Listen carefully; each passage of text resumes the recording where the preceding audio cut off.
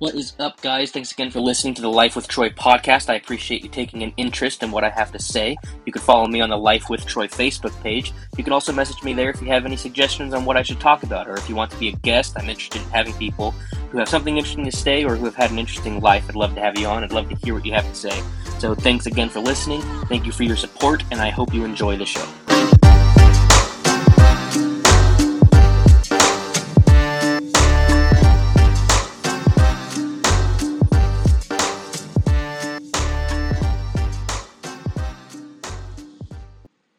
Nope. Growing up, I always knew I wanted to be a cop. Sitting in an office all day just sounded super miserable to me, and helping people has always been something that's really important to me. I know that sounds cliche, but it's true.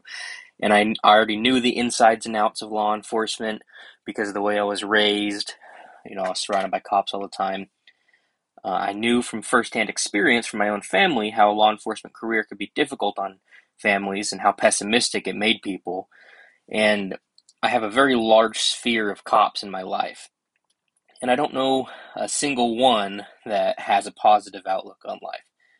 But despite knowing this and having firsthand experience with this, I never thought it would happen to me until it did. And my time in law enforcement, I think suicide attempts were the hardest for me, especially when they survived, which most do, especially with what I did. And um, it's hard dealing with people on their worst days when your entire career is centered around dealing with people during the worst moments of their life, and that is the majority of your life. It starts to really get to you. And I don't really want to talk a whole lot about my stories from being a cop. I don't want to risk the liability, and there's plenty of other podcasts you can listen to hear fun police stories. There's the Cop Life podcast. You can look at, Mike the Cop or Officer 401 on YouTube. But for me, I want to stay clear of the individual stories and kind of stuff that happened in my agency. But my time in law enforcement, I'm still grateful for, because after a while, it helped me realize what my true calling in life was. And now, what I'm about to say, I'm just going to preface this with I know this is going to sound extremely arrogant and conceited, and I genuinely do not mean to be, and I'll explain what I mean. But this is truly how I felt. In my time in law enforcement, I worked with some of the best colleagues you could ask for. I made some of the best friendships ever. I had some great supervisors, but there was one thing that always bothered me, and that was that whenever I walked into a meeting or the debriefing or briefing or whatever, it was super obvious to me that I was the smartest person in the room. And now I want to explain that before you start thinking I'm some cocky jerk. I'm not saying that I would walk around thinking that I was the best cop in the room, because that would not be true at all. But it was obvious that my brain worked differently than the people around me. And so maybe I could phrase that better than saying I knew I was the smartest person in the room, but that's, kind of how it struck me. My brain worked different. In high intensity situations, I would be the only one that would look at our decision making from a litigation point of view. I would be the only person that didn't get so worked up and angry at situations that I couldn't maintain my cool.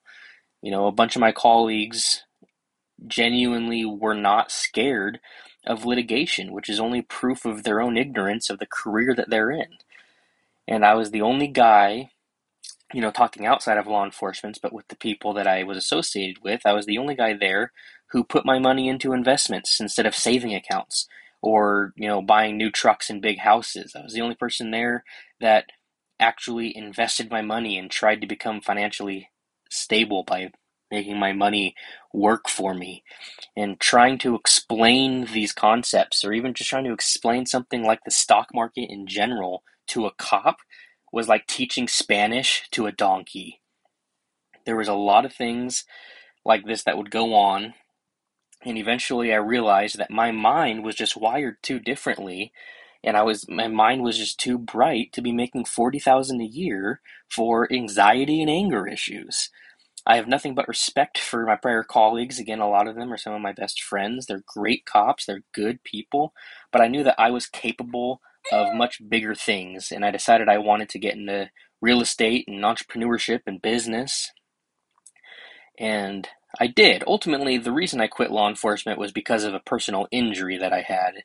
I wish I could say that I had the courage to take a huge leap of faith and quit my job and jump into the world of business and real estate, but that's not true. I hurt myself, which forced me to quit my job, which then forced me to put plan B into action, which was business and real estate.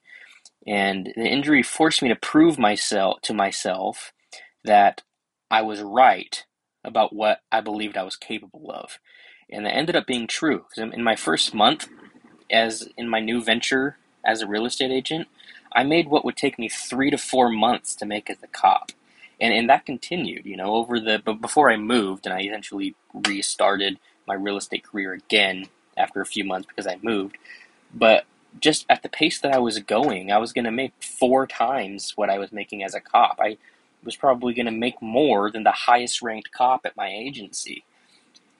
And that's not even with me being super good or super professional at real estate. That's just, how those lines of work goes. And I was good at it, am good at it. But more importantly than the money, my first month out of law enforcement, because I kind of had a period where I didn't do anything. My daughter was in the hospital.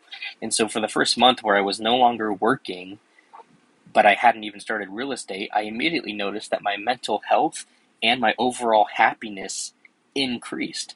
And that was with having a premature daughter in the NICU and spending 4 months in the hospital. Just being away from law enforcement alone increased my mental health tenfold.